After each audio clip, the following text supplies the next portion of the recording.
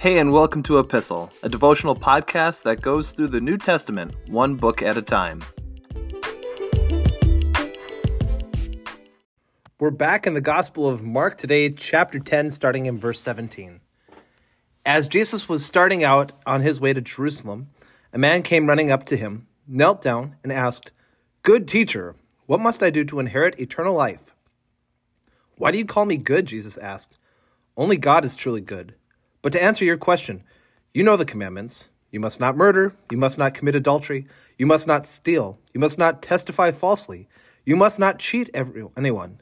Honor your father and mother." "Teacher," the man replied, "I've obeyed all these commandments since I was young." Looking at the man, Jesus felt genuine love for him. "There's still one thing you haven't done," he told him. "Go and sell all your possessions and give the money to the poor, and you will have treasure in heaven. Then come, follow me." At this, the man's face fell, and he went away sad, for he had many possessions.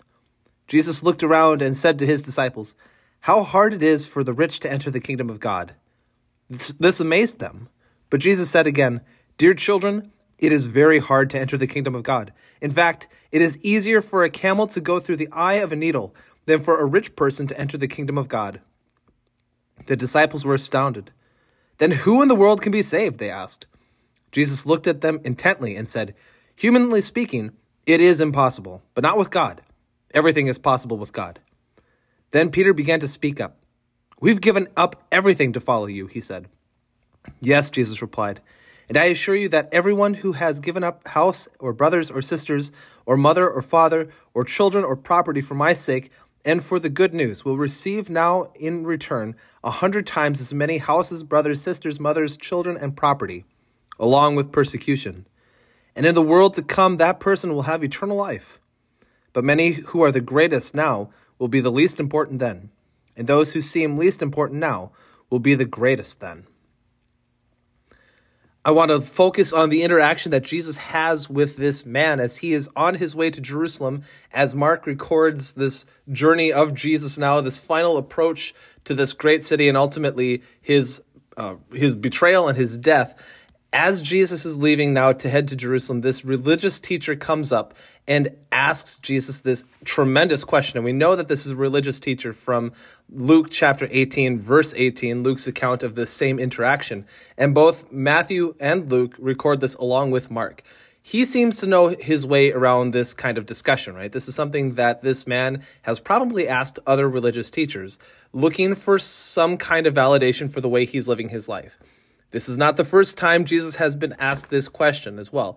We have to go back to Luke chapter 10 with the parable of the Good Samaritan to see that another religious leader, an expert of Jewish law, is asking him, which is the most important commandment? And he is asking, highlighting, and Jesus spends this time then and launches into, well, one of the commandments is loving your neighbor as yourself. That summarizes the law along with loving your God with your whole being. This is, you get the sense here that this is a common question that people are asking, especially amongst the Jewish teachers and experts of religious law. Now, this would be a little concerning to you, right? I think for me personally, if somebody that was teaching me, if someone was supposed to be an expert in this kind of teaching, if they were instructing you, you would maybe be a little concerned at the fact that they were asking this kind of question. Maybe they're trying to get a sense for Jesus' perspective on this. Maybe they're uncertain and looking for answers to be able to teach on this a little bit better with the people that they are interacting with. Maybe even they're hoping to sharpen what they believe to be true. And that happens sometimes when you start debating and discussing with other people what they believe to be true.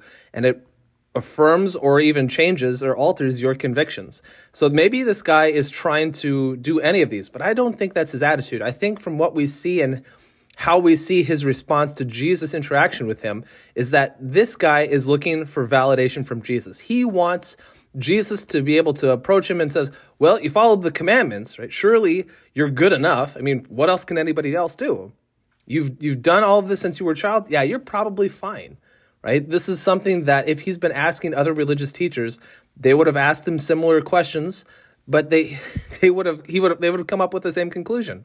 Well, yeah, if anybody's getting into the kingdom of heaven, it's you, right? You're the one who has this all together. You've been following the law for this long. Yeah, don't worry about it. Jesus here, though, points out that this man, as he points out, well, here's the commandments, right? Honor your father and mother. Don't commit adultery. And he starts going through the list, and the man's like, yep, check, check, check. And Jesus looks at this man with incredible amount of love and says, all right, you're following these commandments. Let's go to the very beginning. How are you doing on this? And he calls into question what this man owns and says, give it up, sell it, and don't even keep any of the money. Give all of that to the poor, and then come and follow me. And the man leaves very sad. He hangs his head and kind of does this Charlie Brown, woe is me shuffle away from Jesus. And the response of this, Jesus loves this man incredibly because he knows how this man is going to respond. Jesus is pointing out that the very first commandment is one that he has broken. No other gods before me is the first commandment. And this man's value and his pride and his possessions has turned what he owns into his God. His God is not just his possessions as well, it's his own righteousness. And this man's confidence and security is in how good he is. And Jesus is showing him here that you're not as good as you think you are. This man's reaction to Jesus' teaching shocks the disciples. And Jesus here points out, if this man is one of the best in our society has to offer, this is why the disciples are kind of astonished and shocked and maybe even a little scared, right? Because if there's no hope for him, what hope do any of the rest of us have? We've done all that we can, but we don't have our lives together, not like this guy. And if he's having trouble, if he's going to be facing difficulties, what hope is there for us?